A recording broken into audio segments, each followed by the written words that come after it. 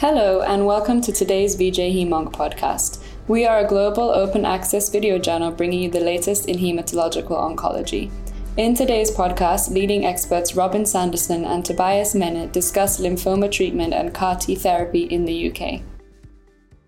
Good morning, I'm Robin Sanderson. I'm a CAR-T consultant at King's College Hospital in London. I'm at BSH and we're going to talk about CAR-T today. And I'm Tobias Menne. I'm consultant hematologist at the Freeman Hospital in Newcastle, and I'm the CAR-T cell lead. So I think we're going to talk about the CAR-T session we had yesterday. There was some presentation of some French and some UK data. We discussed the most recent ASH publication, ASH abstract from the UK data, where we talked about CAR-T toxicity. It's always interesting to see the readout from the real-world data series now. I think we could be proud of the UK data series. The outcomes look good, but also the toxicity, from my perspective, is really very interesting. We're seeing a lot less real-world toxicity than we were expecting, which is what I think we see in our clinical practice. But it's also interesting to explore the use of anakinra and the fact that steroids does not affect overall survival and progression-free survival in our cohort. What did you think of the DESCAR data that was presented? I think it was actually very interesting. And Steve Le Gueux presented it, who shared the whole and who started the study, and he presented the data which he already had presented at ASH. And there's now some additional updates also from Emmanuel EBT, and they have done initially they looked just at axi-cell and Tisogen cohorts, but kept them separate. But then they did further analysis, propensity score analysis, which is kind of best way of trying to compare them directly, because obviously there will be never a phase 3 study comparing Tisogen versus axi-cell, and they could show that if you use axi-cell, you had improved PFS, but now also overall survival advantage compared to Tisogen, but there was increased toxicity. There was increased rates of patients who developed cytokine release syndrome, neurotoxicity, and also grade 3 cytokine release syndrome and grade 3 neurotoxicity. So you have to always accept this. If you consider giving a patient axi-cell, there's a higher chance of getting significant toxicity compared to Tisogen. But overall, you appear to get an improved PFS and overall survival, including in patients who are above 70 up to the age of 75 on further sub-other analysis. In their cohort of nearly 500 patients, they now treated on commercial product. So I think that's quite informative, and it's obviously also something we've seen from your data, that it's quite clear that if you compare Tisogen and axi-cell, there's a difference in toxicity. Yeah, definitely. And your data look very interesting in the way how we now manage them compared to the original data. Mm-hmm. And I think, what do you think is the main reason why our toxicity is improved? I mean, we're obviously giving a lot more steroids, aren't we, I think, compared to the pivotal clinical trials. And we don't see toxicity from sort of CAR-T death, or we don't see like cerebral edema and these sort of things, but we see different sorts of problems. The non-relapse mortality post-axi-cell is interesting because there's a lot of infections, and I think some of the complications probably do relate to steroids. So I think we're much better at controlling CAR-T toxicity, but steroids, as we all know, have their own side effects. But it's also reassuring that does not pan out as a problem with our overall survival and progression-free survival data. What's interesting about the French setup is just how what good setup they actually have in France for collecting the data and how much help they get doing it. I mean, it would be great if we had. I mean, absolutely. I mean, they have actually, and this is something I only realized in the last 6 months, they have their own CRO, which runs all their studies for the lymphoma group in France, and they actually have 200 people, monitors, data managers, finance people. So they're running their studies, and so the Descartes study is a study run by them, financed by the companies, where they look and they include every patient, because one of the requirements is if you give CAR-T cells to the patients, they need to be registered onto the study. Mm-hmm. And so they get really high quality data. They have monitors going out, monitoring 30 to 50% of all the clinical notes. So the data are just like proper study. And so the data they have are just brilliant, and they're really informative. And this is why they're able then to do this kind of propensity score analysis, because they have all the important parameters to use. And that's something we probably should learn from and think about how we can potentially copy them in the future. And I think that's very important. And I think regards to toxicity, I think the other thing is when I started, I can remember I was scared to give tocilizumab until they were already close to grade 3, because I was always worried that you might interrupt T-cell expansion. But I think we got a bit better in realizing actually it's not as important. And you can start to give tocilizumab earlier. You don't need to wait until they're close to getting grade 3s. And so we started to give it typically grade 2s, but much earlier grade 2s. And we have given it also during COVID times for grade 1 patients. When do you nowadays give it? So generally grades 2, but I feel quite reassured now in giving it even grade 1 in patients who have lots of comorbidities. I mean, what's really reassuring about all the real world data now is that we can manage CAR T toxicity safely, and that's what's so different compared to the beginning of the program when we were all learning. And now, I feel very comfortable talking to a patient about CAR T toxicity and the things that we would do, and confident that we would be able to control it. Exactly, and I think you have nowadays a field of patients who potentially could die from the procedure, the ones who have lots of tumor burden. And so we often go in earlier because we know that they will, if you don't stop the CRS going completely haywire, you need to go in earlier with tocilizumab, steroids when they have already grade 1, grade 2s. And I think this is how we're preventing nowadays people going to intensive care unit and people dying from the procedure. Yeah, because the cohorts, when we looked at the NCCP national toxicity cohort, one of the interesting findings for me is we identified real-world risk factors for severe toxicity. So they would be a poor performance status, a high LDH on infusion day, and people who are progressing through bridging. And these to me are just simple, useful ways of identifying high-risk patients for CAR T toxicity. And they're also the same risk factors for people that don't do very well with CAR T itself. So those patients, there's probably a bit to work on how we get the highest risk, the sickest patients through. But it's just useful having these clinical tools to just be able to identify certain patients. Absolutely, and I think the pathway has changed, and we started also to use more anakinra, and I know you have done it as well. So when we have 2 or 3 doses of tocilizumab, we start to go in with anakinra. We notice that if you give 3 or 4 doses, there's not really a significant difference, so we start to use anakinra a bit earlier. And I don't know if this is helping or not. I mean, there's not a clear evidence, but you obviously in your cohort there was 20 or 30 patients. Yeah, the national cohort, there's quite a lot, but obviously we haven't looked at it in a trial. We're just sort of looking back. But I mean, certainly there's a lot of anakinra experience in the UK now, and that seems to be helpful. But it hasn't been put together in a trial format. There was obviously an interesting study published at ASH where they used anakinra as prophylaxis.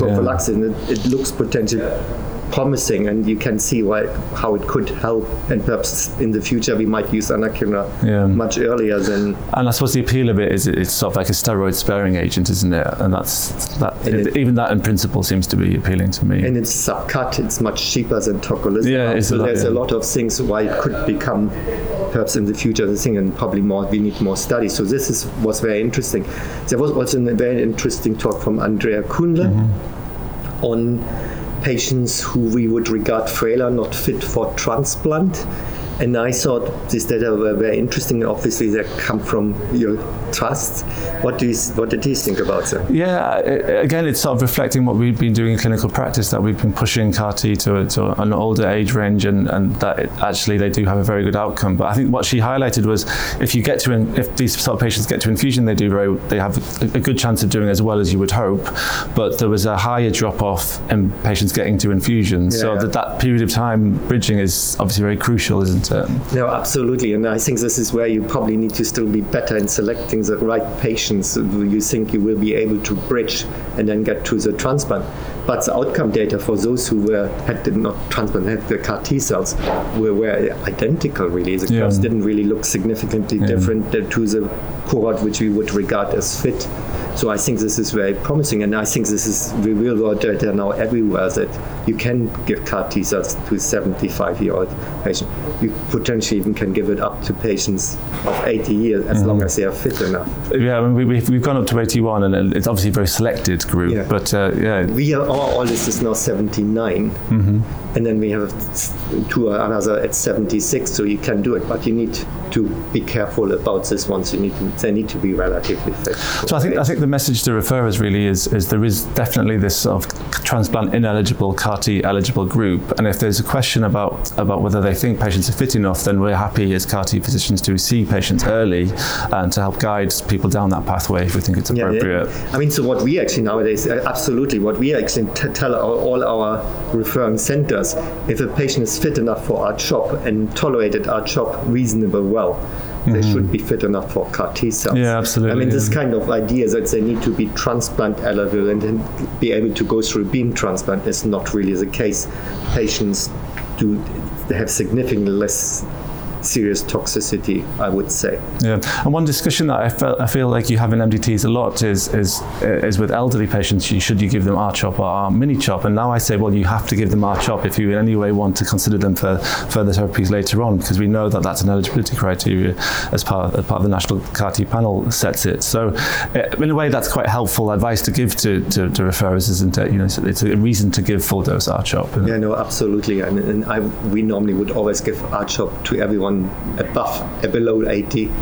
R-mini-CHOP normally for them above 80s, but we have started to give some R-CHOP in case. Keep options open. Keep options open, exactly.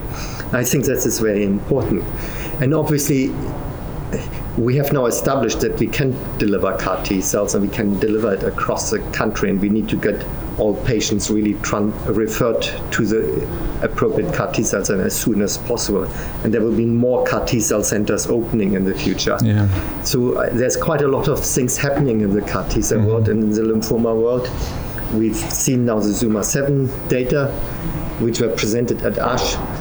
What is your feeling about CAR T cells using in second-line treatment once they have failed R-CHOP chemotherapy? I mean, personally, I'm keen. I feel like particularly these high-risk patients, like a primary refractory to R-CHOP, obviously we go through salvage and we go through the appropriate steps at the moment, but it just feels sometimes a bit like we're going through the motions just to get them to CAR T. I just can't really think of many patients who were primary refractory to R-CHOP that ended up having an autograft in my recent practice. So why not bring it forwards if the data is good, which I think it is. But yeah, I mean, I think the ZUMA-7 data look certainly promising in the PFS. There's a significant difference in PFS and EFS, and which was a primary endpoint. In the overall survival, they did not yet show a clear separation. There was a separation, but this wasn't yet significant. I think this is something where NICE will look at it, and they need to probably show an overall survival advantage, because they could argue otherwise you can always give CAR T cells at third line. But the curves are separating, so I wouldn't be surprised if they do follow up. There will be separation. And at the same ASH meeting, there was also a proof of concept with a different construct called Lysocell, which showed the transform study, which showed the same thing. And there, the overall survival is already separating quite clearly. So I think I cannot see that in the future. I would assume that at some point we'll be doing it. We will do it, and it will become second-line treatment. And the CAR T cells will just become the standard second-line salvage treatment. When exactly, it's not clear. I think that England is discussing it, NICE is discussing it around summer, and they expect a decision in September, I think. But it's later in the year, So probably potentially beginning of next year, we might be able to give CAR T cells as second-line treatment. I suppose it's important to highlight it's not all second-line patients, is it? It's people who relapse within primary refractory or relapse within 12 months. So I think the 12 months after they completed their treatment. So is it 12 months? That's a completion. This was in the study. This was in the study. So because the original call data looked at 12 months outcomes after diagnosis, where they showed that people within 12 months did significantly worse than those who relapsed after 12 months. But in Transform and in Access, it's 12 months after they completed their R-CHOP chemotherapy. So de facto, it's 1.5 years from the time of diagnosis, which is the majority of patients. If you relapse, you typically will relapse in the first 1.5 years. So it would completely change the way. We would not use autografts anymore, except for those who relapse later on. Yeah. And I think this will be interesting. And it's not just CAR T cells and DLBCL, but we obviously, mantle cell has been approved, but follicular lymphoma is due to be discussed as nice. Yeah, and Tecartus in ALL is also to be discussed this year. ALL this year, so there's a lot of things happening where commercial might become available, and then obviously the big one is myeloma, which is also discussed this year. If myeloma becomes available, then we might have problems with capacity. How do you think we will be able to manage if all these indications get approved? Yeah. How will we be able to deliver this treatment in the UK? That is a very good question, isn't it? I mean, we need business cases and we need a bit of service expansion because if all of these CAR T indications get approved, that is a huge amount, more work for us in a very good way, of course. Yeah, this very. And I was fascinated by the French that they currently have 36 centers already running as CAR T cell centers. And France has the same population as we have, and we currently have 12 centers. When you think about and we only have another 12 potential centers, the allograft centers, so we could go maximum up to 24 centers. But we still won't be at that number then. Yeah. So it will be very difficult. So and the French, this was very interesting. They also allow autograft centers to become CAR T cell centers, and it's perhaps something we will have to discuss. And NHS England has to decide if they would ever allow autograft centers to become CAR T cell centers, because at the moment a decision was made that only allograft centers can become CAR T cell centers. I suppose there's challenges with the quality and JC and all these sort of things. It's not just straightforward to just start, is it? There's lots of things you need to be able to do. Yeah, you need to do this, and that's something. And JC needs to go through the process. They need to be approved, and that's something. But I think it's absolutely fascinating. Obviously, the big interesting story, and which is not yet for me clear, and that no one yet knows, is how bispecifics will affect the management of lymphoma patient, and that's something. Yeah, it's sort of an unknown, isn't it? And Andrew McMillan, the chair, he asked that question, didn't he, to Steve? And he didn't really, you can't really answer the question because there's no head to head. So it's going to come down to a clinical judgment at the end, isn't it? Yeah, and I think it will take some time before they will ever do some direct comparison between CAR T cells and bispecific. So I think what will be really crucial that we get really good real-world data from patients treated with CAR T cells, but also patients treated with bispecifics. Yeah. And that based on this one, you can then do some form of comparison to just get a feel, because I think it will be very interesting to figure out the sequencing in the future, how we sequence these different treatments. And the UK and France are very well positioned to answer those sort of real-world questions because, the denominator is more accurate, isn't it? Because we offer these treatments to all of our population, where I think US real-world series, probably it's a bit more selected. So, I think that's an advantage for our sort of data collections. Yeah, absolutely. And I think that's the beauty with the French, that they insist that everyone gets, so it means also you get good ethnicity covering, which you normally don't get in trials, and to see if they're as effective in all the different ethnic subgroups. And that's something would be really helpful. Yeah, I agree. Thank you so much for listening to today's podcast. We hope you enjoyed. Be sure to follow us on Twitter at VJHemonk and subscribe to VJ Hemonk podcast on Spotify, Apple and Podbean. Until next time.